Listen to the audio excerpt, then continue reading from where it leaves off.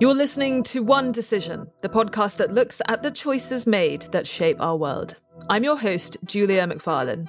And I'm Richard Dearlove, former Chief of British Intelligence, otherwise known as MI6. Together, Richard and I talk to the top decision makers and influencers, the people who shape world events, to try to understand what it is that drives the defining choices and decisions that have global impact and affect us all. Now, Richard, our big geopolitical theme this week is the very tense situation in the South China Sea and how President Biden and President Xi are actually meeting this week in California for the big APEC economic summit. And part of what is hoped will be achieved is the reestablishing of direct military-to-military contact, something that has been cut off for more than a year since the previous US Speaker Nancy Pelosi visited Taiwan and set off a lot of alarm bells in Beijing. We've got two great voices from the Philippines today because the view from the Philippines is particularly interesting with regards to this issue. But before we get to that, there have been some new developments here in the UK that I think we ought to briefly discuss. And I thought it might be quite fun, in order to get into that, to start off with a quiz question for you, Richard. Who was it who famously said, "I was the future once"? I'm not sure is the answer. Who was it? David Cameron. Oh, it was David Cameron. He was the David future Cameron, once, referring right. to the outgoing Tony Blair. But yes, David Cameron. Why has David Cameron been in the news lately, Richard? Well, to everybody's surprise, to some people's shock, he's come back as Foreign Secretary. And although he's no longer a member of Parliament, it means we will have a Foreign Secretary who sits in the House of Lords. That has happened before, so they've had to ennoble him, but he will not be on the government front bench. So his parliamentary business will be dealt with by a deputy, who I think is Andrew Mitchell at the moment, I believe. That's who it is, yeah. No, that's right. So I've been interviewed about this and I've said some quite radical things because I have rather strong views about David Cameron. Politically, first of all, he was the Prime Minister who, in my view, made a mess of Brexit. And of course, he thought he walked on water because having won two referendums, the one on Scottish independence and the second on proportional representation in the British Parliament, he walked into a third one on, as it were, the future of the UK in the EU, and much to his shock and surprise, but not mine, I have to say, he lost that referendum rather badly and then, walked away from power in a rather irresponsible fashion rather than accepting the results of the referendum and doing what was necessary. And he would have had the authority to do it, even though he had opposed a Brexit resolution. So that's the first point. I mean, on the second point, China, I've said, I think, many times on this podcast that he and his most influential minister, who at the time was George Osborne, they were the couple that developed this intimate relationship with China, that the UK was going to be China's chosen partner. And they rushed off to China with a galaxy of British business leaders looking for a privileged relationship, with really taking no account of the sort of implications of getting into a clinch, which they certainly started to do with the leadership of the Chinese Communist Party, Xi Jinping in particular. And there were one or two people who made themselves deeply unpopular, like me, shouting from the sidelines, saying, hang on a moment, this is ridiculous. The issue crystallized around Huawei, the 5G contract. I mean, we won't get into all of that because we've discussed it before. Well, you're certainly not pulling your punches. It's interesting that period that you describe, when the Brits under David Cameron were very much reaching out to China and courting Chinese business, this is referred to still as the so-called golden era. And there was a state visit. President Xi was received by the Queen. Interesting that it was called the golden era. It's not referred to as a big blunder. Yeah, well, I mean, Xi's visit to the UK was famous. There was a lot of suppressed opposition to Xi's presence in London. And then there was a huge row inside Buckingham Palace because Buckingham Palace is an old building, a rather wonderful old building, and Xi apparently has to have his room temperature at 27 degrees centigrade, and they couldn't get the room temperature up in the suite in which he lived anywhere near that. So he was grumpy for the whole time he was here. That's a little bit of history which probably our listeners have never heard before. That's so interesting. I suppose that the last thing I wanted to ask you just before we move on to the situation in the South China Sea is, obviously David Cameron is the person who, as Prime Minister, he tried to negotiate with the Europeans. He got very, very little for his deal. And this was before the UK went to the polls to vote on the future of the relationship with Europe, where they voted for Brexit. He didn't manage to get very much from the EU. Of course, a lot of those leaders have now changed. He was a Prime Minister who was very involved in the NATO intervention into Libya. He wanted to carry out airstrikes on Assad, on the Syrian government. He was stopped by doing so through his own parliamentary process. He did eventually authorize airstrikes on ISIS terrorists in Syria. He's quite an interventionist Prime Minister. As we've discussed, he's been quite friendly with Beijing, and even quite recently, he's been enlisted to drum up foreign investment in a very controversial Belt and Road Initiative project in Sri Lanka. So he has got ties. He was known as an interventionist prime minister. As a foreign minister, what do you think the world can expect from Britain with a man like this being the diplomat in chief? Well, the answer is I'm not sure. And I think his appointment raises lots of questions and doesn't provide at this stage any answers. The charitable interpretation of his appointment is that he's extremely well networked. He knows all these leaders. He has good personal relationships with them because that's something I think he was good at. And maybe he's a lot wiser than he was when he was Prime Minister because of the way so much of his foreign policy went wrong. But the less charitable view is, why would you appoint him Foreign Secretary when his foreign policy legacy is hardly glittering? And, we've enumerated why it isn't glittering. So you've got the policy with China, you've got Brexit, you've got Libya, you've got Syria, you've got all sorts of things which were pretty disastrous. I think it's somewhat desperate act by Rishi to bring back a figure who I presume internationally retains a certain amount of respect. But it's pretty extraordinary given the number of Conservative MPs that there are still at the moment, that he couldn't find from amongst them one, as it were, convincing foreign secretary. Someone said to me recently, Richard, you're far better qualified to be foreign secretary than David Cameron, and all they would have had to do is stick you in the House of Lords. And I think it's actually a pretty peculiar move and pretty worrying. But I'm quite a generous person, and I'm prepared, as it were, to give him the benefit of the doubt and see how this plays out. But you touched on an important point about Cameron, is that he's actually pretty compromised financially in terms of his engagement with China. He's also been, I think, vice chair of one of the big Chinese investment funds for the UK. So, obviously he will have to give all that up, and he's done so already, I'm sure. But on the other hand, he comes in with significant baggage. Well, there's no question. So let's see what happens. Richard, before someone is called up to lead the Foreign Office, and of course the Foreign Office is the department responsible for MI6, do MI6 or MI5 or a mixture of the two, do they carry out due diligence on prospective foreign ministers to find out exactly how they're compromised? And do you think that would have been done for David Cameron? Well, that's certainly not the responsibility of the intelligence service. But the security service obviously has a role. So MI5, not MI6. Unless you are actually Director General of the security service, how that works in practice, you're not really involved in it. It's obviously a very sensitive area of government. But the Director General of the security service has a certain amount of autonomy on issues of national security. So I'm sure it's all been looked at. So we can assume that since he has been installed as foreign minister, he has passed the vetting process. Essentially, the security services have looked at his ties and found nothing of note. Yeah, no, government ministers are not vetted because they're the elected representatives of the people. The That's irony is he's not an elected representative of the people. He's been appointed.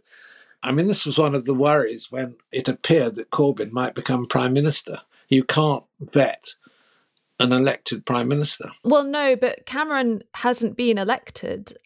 He's gone into the Lords, and when Lord Lebedev of Siberia ascended into the House of Lords, there was a vetting process on him.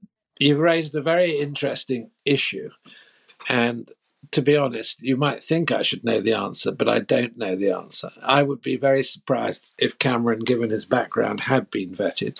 What he's probably been asked to do is to declare all the relationships that he has had, which might sort of impinge on his responsibilities, and either to walk away or put them in blind trusts or whatever. He certainly wouldn't be allowed to retain any of those. And I just hope that, he's dotted the I's and crossed the T's and remembers everything he's done.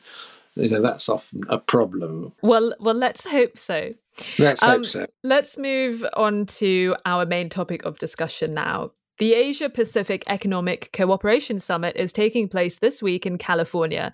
And the biggest item on the agenda is that long-awaited President Biden and President Xi Jinping meeting. It's the first time the two leaders have had some FaceTime since the G20 summit last year in Indonesia. There's been an awful lot that's happened since. There was the fracas over that errant Chinese spy balloon. There was the rebuffing of the US Defense Secretary, heightened tensions after a Chinese warship sailed dangerously close to a US Navy destroyer in the South China Sea. No one is more concerned about escalation in that particular part of the woods in Southeast Asia than the Philippines, who've argued that China's claim to the so-called 9-dash line are unfounded. The Philippines contest ownership of this particular atoll in the Spratly Islands called the Second Thomas Shoal. Now, the Chinese have tried to block the Philippines from accessing this area. In the 1990s, a Filipino ship deliberately ran aground this atoll, and they've occupied it ever since. There's a contingency of Marines who are stationed there. But it is a bit of a ticking time bomb because this ship is dangerously in need of urgent repairs, and the Philippines can't send anything to it other than small supply boats and vessels. So, amid all the talk about escalation over Taiwan, it's here in the South China Sea that confrontation could escalate between China and one of America's close allies in the region, the Philippines. And this is what we wanted to take a look at this week. Our first guest is former Rear Admiral Rommel Jude-ong. I began by asking him about the background to this dispute and the instance of close escalation. Personally, my benchmark for increased tension in South China Sea is 2012, and it coincides with the ascension of Xi Jinping to power in the Chinese Communist Party. And over the years, we see him accruing power and taking out his rivals within the party. Okay? My concern is if we go back to January of this year, in the recent selection of the members of the 7-man standing committee of the party, all the members are now part of Xi Jinping's faction. To me, that means they're granted that China's only one party, the CCP, but the factions provides the check and balance within the party. Now, considering that the 7-man standing committee are all aligned with Xi Jinping, now there's no check and balance, and most likely any adventurous decisions by, let's say, the CMC, the Central Military Commission, or the command structure will be basically left unchecked. And Xi Jinping has more or less a sort of an open check in terms of trying to create actions that may destabilize Southeast Asia. Rommel, talk to me about the BRP Sierra Madre. I think this is such a fascinating symbol of the conflict in the South China Sea. What this is, a Philippine Navy transport ship, which has been deliberately run aground onto the Second Thomas Shoal, this island that's occupied by the Philippines. And the Philippines has used that as a way of staking their claim. It is not in good condition right now. It's very rusty. The Marines onshore, they need food, they need resources. Your Navy has been unable to replenish supplies because they have repeatedly been blocked by Chinese vessels. Talk to me about the latest, what you know about the condition of the ship, how it is for the Marines who are stuck there on this island? What's the latest that you've heard? Okay, before I answer that, first off, that ship was run aground sometime in the late 90s as a response to the Chinese occupation of Mischief Reef and the establishment of then what they call quote unquote a fisherman's shelter. Okay. So the BRP Sierra Madre was deliberately grounded on Second Thomas Shoal to check further advance of China towards Philippine EEZ. Now, right now, Sierra Madre, as you said, is a decrepit vessel, but it's still a commissioned vessel. We still maintain, the Navy still maintains that as part of its list of active vessels, precisely to preserve the legal fiction that it is an active commissioned vessel and it has all the rights, it has approved all the rights of a vessel, of a fully operational warship. Okay. That said, I wouldn't say that the Navy was unable to resupply or sustain our troops that are based there. We were able to do so, I think. Of course, under challenging circumstances. No? We normally run supply boats, and it's right currently being escorted by Philippine Coast Guard vessels on a periodic basis. Okay, the challenge in Second Thomas Shoal is number one, we need to actually either repair Sierra Madre to such extent to arrest the deterioration, but that's a short-term, a stopgap measure. What we really need to do is to construct a new facility inside Second Thomas Shoal. If we lose Sierra Madre or if we are unable to provide an alternative structure for our troops, we will lose Second Thomas Shoal, and most likely it will be seized by China's maritime forces. Legal experts in the Philippines would avoid using the word blockade, but to me, as an naval person, operationally, it is essentially blockade that is being manifesting there in Second Thomas Shoal. And for China to do that, it has utilized combination of its navy, its coast guard, and its fisheries militia, operating together to create sort of a virtual wall around Second Thomas Shoal that makes it challenging for us to do our resupply missions. Can I ask a really obvious question? And I'm sorry if it's a very stupid question, but what if you were to send a helicopter to airdrop supplies and maintenance crews and engineers to carry out works? What would the Chinese do? Because if they were to fire on that helicopter, they would essentially be starting a war. Well, that's a very good question. And I asked that question to myself here in the Philippines, in Manila. Why not use other options? My guess is number one, it has to do with the calculations being made by maybe by the Philippine government. And I'm not privy to the decision, so I'm going to make a guess. It may be they're trying to avoid the perception of escalation, and they're trying to stick with something that works and which everybody's familiar with. And those are actually using supply boats to do the resupply missions. But I do agree with you, and we are capable of doing vertical replenishment at sea. But whether that option is going to be exercised or implemented, I think that would be a political decision. That's very interesting. You characterize what China's doing around this particular island as a blockade. Is it an impenetrable blockade? You said that you have been able to send some supplies. Do you know how often that happens? Do you know if they've been able to send any supplies and resources recently? Well, just to correct your impression, so far all resupply missions are able to break through and do the resupply mission. Okay. So more often, there are maybe one or two incidents that the supply boat would turn back, but that is a few and far in between.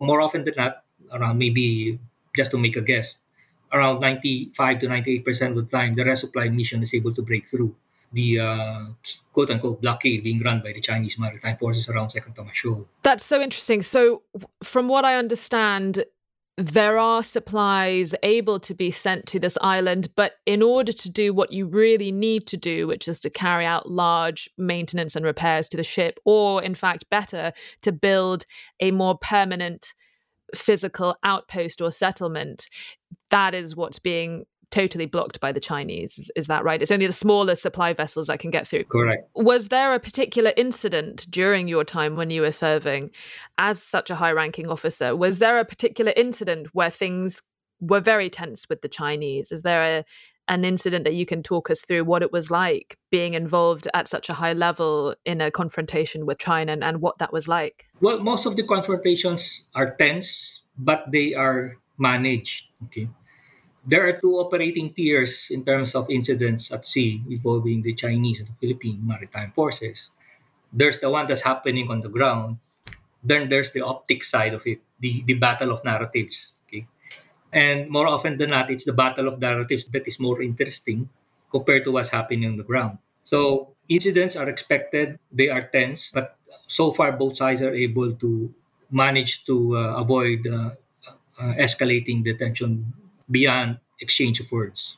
That was Rear Admiral Rommel Jude-ong. Now, for a wider look at the geopolitics of this and how the Philippine leadership has been dealing with this issue, we also have joining us this week Richard Heydarian, who's a columnist and political author also from the Philippines. My first question to him was, what did he make of the efforts by Biden and Xi to de-escalate between themselves, and what does that mean for allies like the Philippines? We, of course, want the United States and China to establish some basic guardrails in their bilateral relationship. Whether this is Philippines, whether this is Indonesia or Singapore, we have different threat perceptions towards China. But all of us agree that we do not want the conflict between the two superpowers because no one is going to win. And it's going to be even worse for us in the Philippines because we're a U.S. Treaty ally. So we'll be forced into any conflict by China, whether we want it or not. So actually, we don't want it. We don't want any conflict. We want guardrails. And we know that those guardrails were somehow agreed upon during the G20 summit last year in Bali, where Indonesia, President Jokowi played a very important role of bringing these two giants together. But the reality is that over the next 6 months, things went south again. You know, American tech sanctions, hacking scandal of the American Commerce Secretary, and then, of course, the giant Chinese balloon, whatever it was, and, being shut down by the Americans because of accusation of espionage. So we're hoping they'll pick up where they left off last year in November, establish that guardrails. But having said that, in the Philippines, we're also interested in American commitment to our part of the world, especially on the military front. I mean, you in Europe, you're still dealing with the fallout of the Ukraine-Russia conflict. And then now we have a new front again opening up in the Middle East with fears of greater conflict. So imagine, where does that leave the Americans when it comes to a potential conflict in Taiwan or in the South China Sea? So we want reassurance from Biden on that front. And I just want to briefly go back to what you said about it being a little bit of a false paradigm that we frame the world in terms of the US versus China, and that is the only theatre by which we see all of these things. How have your allies in the region responded to the Chinese expansionism in the area, and particularly with regards to the view from the Philippines? Is it the US who you are working closest with, or are other allies stepping up to the plate more? Right. Great question. I mean, I do believe that America is no longer the superpower that it used to be. It's not a hyperpower. It cannot just dictate the terms of international security and order the way it used to do. But I think the United States is a very pivotal player. At the same time, as pivotal as America is and as a rising power as China is, I think there's a lot of room for exercise of strategic agency by everyone. And if you look at it, the Philippines, Japan, South Korea, Australia, India, and a lot of our European partners, we are middle powers in one way or another. None of us are major powers like China and United States, but we do have some room for maneuver. And we can say no, not only to China, we said no to America during Trump administration, right? On many issues. In fact, ASEAN, for instance, stood very strongly against Trump's protectionist foreign policy. And many in ASEAN were extremely enraged by Trump's, for instance, predisposition towards conflicts in the Middle East, which resonates with hundreds of millions of Muslims in Southeast Asia and beyond. So for me, that's an important thing. And President Marcos Jr., I think, initially, he was open to have good relationship with both the United States and China.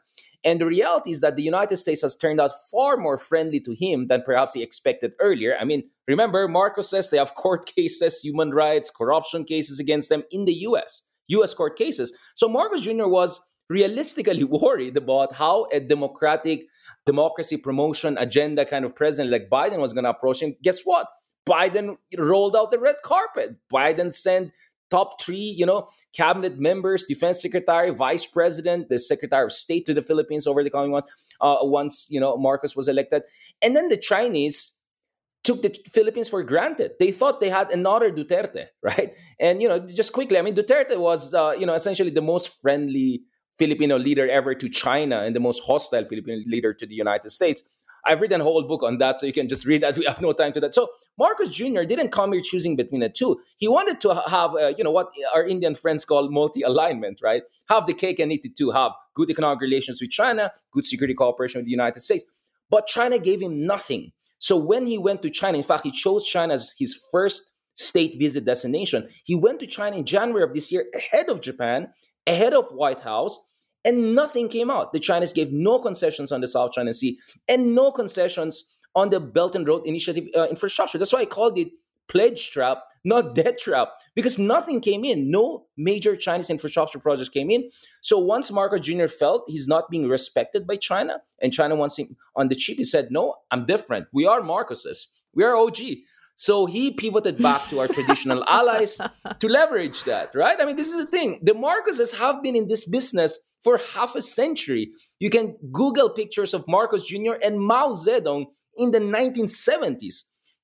So, I don't think the guy has ever graduated from any school. I mean, he went to Oxford, he attended Oxford, he went to Wharton, he never graduated. But the guy has really a lot of lifelong experience in dealing with high-stakes geopolitics. So it's not like Marcos Jr. is pro-Western, anti-China. No, he's just not the amateur that Duterte was. And once he realized he's not being taken seriously, he pivoted, right? But the question right now is, what does the U.S. have to offer us? But speaking of Marcos Jr., he also wants a diversified foreign relations. I mean, I'm not his spokesman, just to be clear, but this is my understanding. And I've been saying this for a year, and it looks like it's turning out, right? This kind of analysis is being borne by reality. I mean, if you look at Marcos Jr., he's actually looking at the network of alliances and partners. And one of them is Britain. Of course, he spent a lot of time in the United Kingdom. He attended the King's coronation earlier this year. He has a soft spot. He's our first Anglophile president, perhaps. He will be the only Anglophile president for quite some time. We're a very Americanized country, for better or for worse.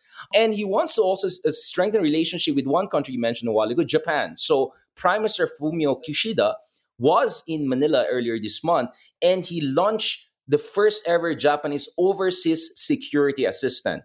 So actually the unsung hero, I mean, usually Japan is seen as the Robin to the Batman of United States, but they're more like Flash to the Batman in the Justice League, right? If you look at it that way. And the Japanese have been really helpful to the Philippines, both economically and increasingly on the security front. So what Marcos wants to do is to have more leverage when he deals with China with fortified relationship, not only with the United States, but also with Japan, South Korea, India, which is providing us supersonic missile systems, with the Australians, our traditional partners, and of course, our new friends, our newfound friends or lost cousins there in Europe, who share a lot of our fundamental values and threat perceptions towards China. I read an article that you wrote recently where you noted, and I didn't realize this at the time, that ASEAN said nothing in 2016 when The Hague ruled in favor of the Philippines with regards to those disputed islands in the Spratly Islands chain, and that ASEAN have been really quite quiet over standing up for the Philippines. There was something that the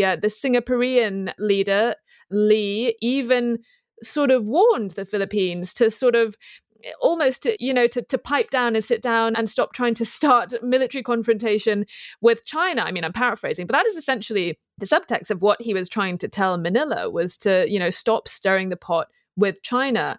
How disappointing has the behavior of ASEAN been to the Philippines? Is it something that Manila has raised? Is it something that the Philippines feel like their neighbors are not showing enough solidarity? Or is it that they are all sort of threatened by China and trying to figure out how they handle their own approach with regards to these tensions and this dispute? Right. I mean, this is another very important thing to discuss. ASEAN, how I wish it were an alliance. If you look at the ASEAN as an organization, meaning, this 10-member nations organization in Southeast Asia, which expanded just from less than a half a dozen to now 10 since the end of Cold War.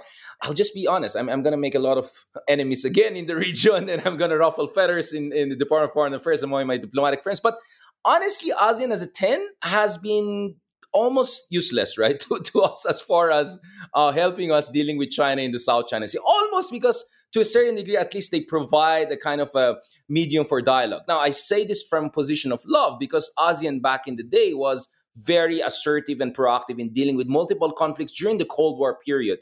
Interventionist in the Cambodian conflict and post-Cambodian reconstruction, very helpful to, East Timor's, transition into democracy. So actually, ASEAN back in the day, when there were fewer members, like-minded members, was far more effective than today. So today, more numbers, higher number, but lower quality, essentially, when it comes to dealing with high-stakes geopolitical issue. I think ASEAN is very useful to the Philippines on economic front, social front, among others, but on the South China Sea, just short of useless, right?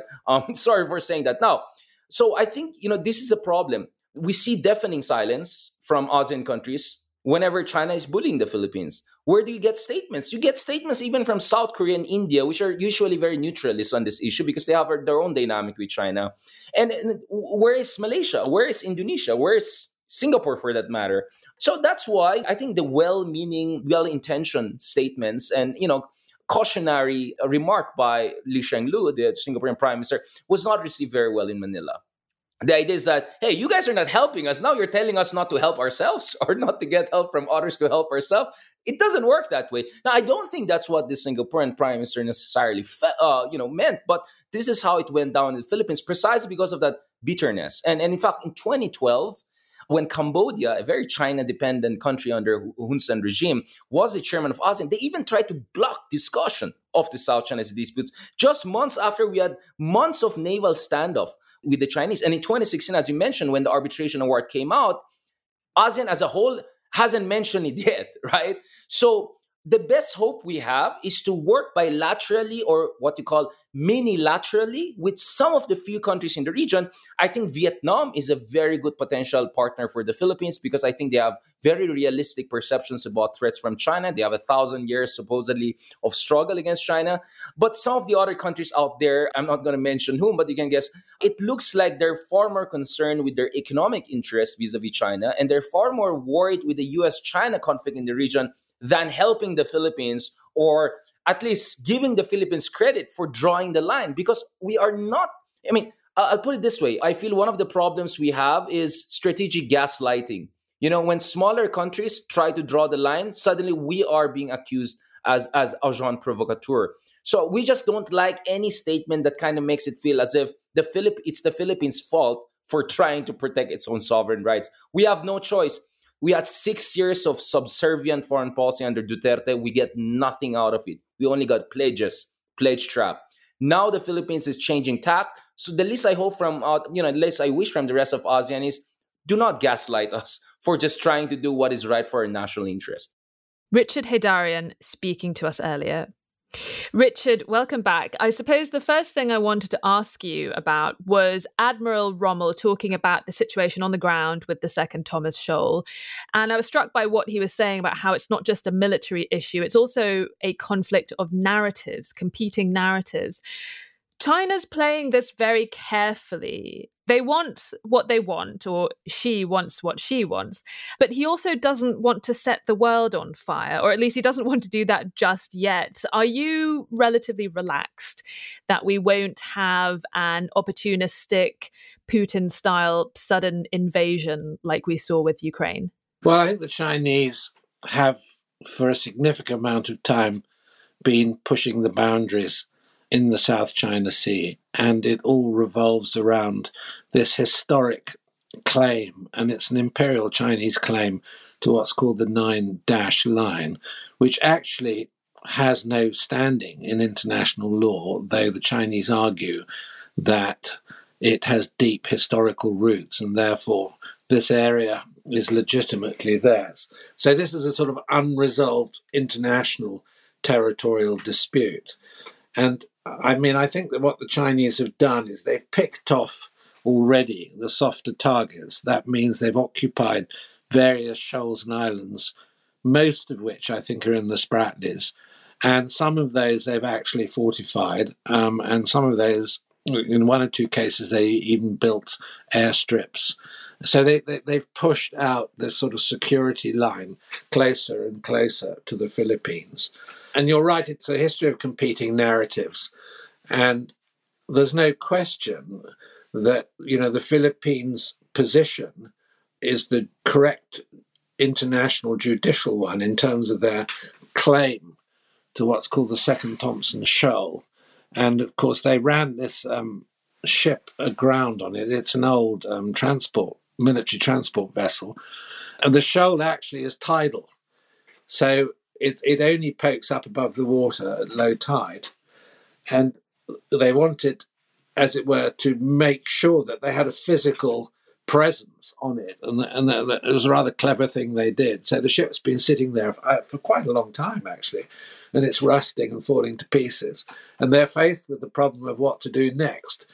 And the Chinese are incredibly, they won't allow any other power on their side of the Pacific to fortify any of the shoals, because they say that this is an aggressive move, despite the fact that they've done it themselves. And of course, it's a Goliath versus a relatively tiny country. And the only assurance that the Philippines have got that they can resist the Chinese lies in their defense agreements with the United States, which I think dates back to the 1950s. Yeah, I mean, it's one must always strive for balance and objectivity with these sort of things.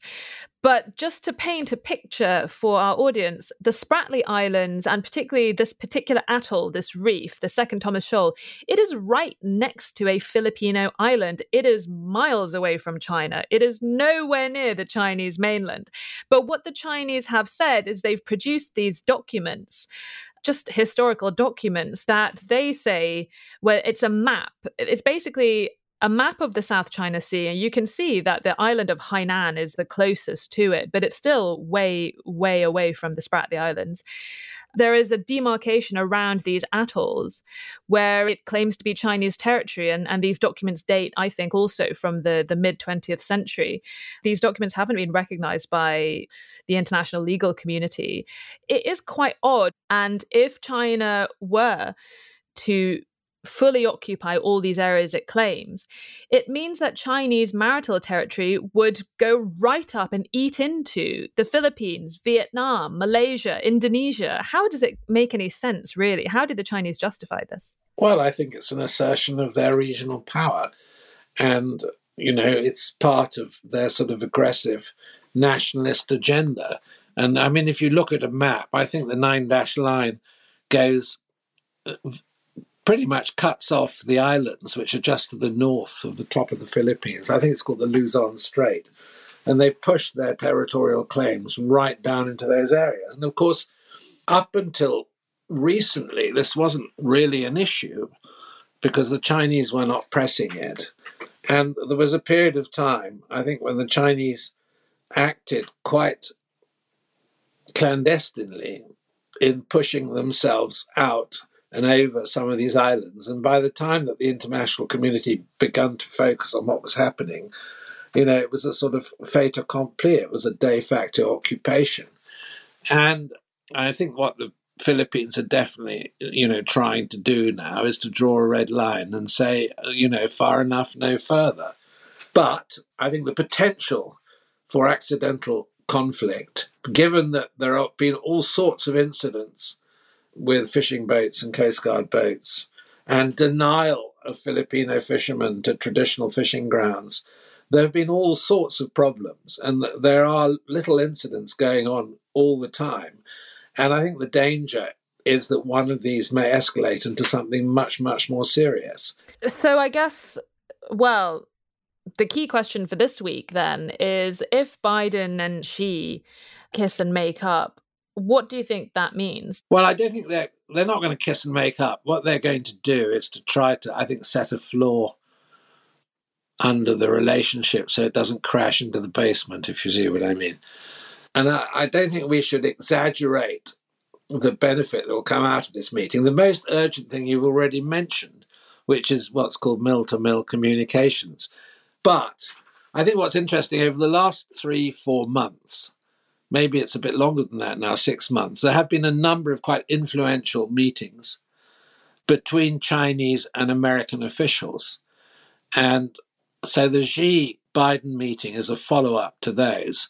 And I think they're basically only going to get the relationship back onto a talking basis, a contact basis, a communications basis. But I mean, for example, I don't see any change in American policy on the banning of certain chips and certain chip technology, which has been one of the big issues for the Chinese. So I don't think we should expect a dramatic improvement. But I think there's another important aspect to this. And I was reading some stuff this morning because it's Xi's sort of 10th anniversary since his coronation in 2013.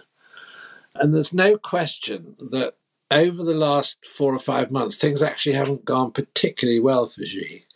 What I mean by that is, okay, his security regime, his dominance is mighty and not contested, but the economy in China is going badly. And there are all sorts of worries and concerns. And I think the problem for Xi is when you're in a position of such dominance, you're also in a position of total responsibility, i.e. it's your fault. Yeah, well, there's no one else to blame. You're the only one in charge. Exactly. And there are tensions in the Chinese leadership. There must be. So that's happening within a sort of sealed envelope that we can't see. But, China internally probably at the moment isn't in a happy state. I'm not sort of predicting anything dramatic happening. But I think there are all sorts of reasons why Xi at the moment may want to make some gestures of moderation. Let's put it like that. And a key gesture of moderation would be a slightly less, and I think this is what we ought to think about, a slightly less confrontational relationship with the United States, which is, of course, the key to Chinese foreign policy. It's one of the key issues for the United States as well. So I think that's probably what we're looking at. No serious indicators of World War III anytime soon. Some good news to end on this podcast. Who's to say we don't always bring good news on this geopolitics podcast? It's not always doom and gloom. No, well, I mean, everybody says, isn't Ukraine a big distraction? The Middle East, a great distraction. Won't Xi move on Taiwan? I don't think at the moment that is likely. I'm not saying it's off the agenda, but I think it's receded. I think the risk of a Taiwanese crisis has receded. And I think that there will be a certain amount of reassurance that will come out of the mere fact that the two have met, the two have talked, and they will sort of be setting up the red telephone so that, the general staff of both militaries can talk to each other if things look like going, haywire. That's it for this week's episode of One Decision. We drop new episodes every Thursday. Like and subscribe so you never miss an episode. Drop us a line. Tell us your thoughts. What decisions have impacted you and where you live? You can write to us. Our email is onedecision@onedecisionpodcast.com. From me and the team, thank you for listening and see you next time.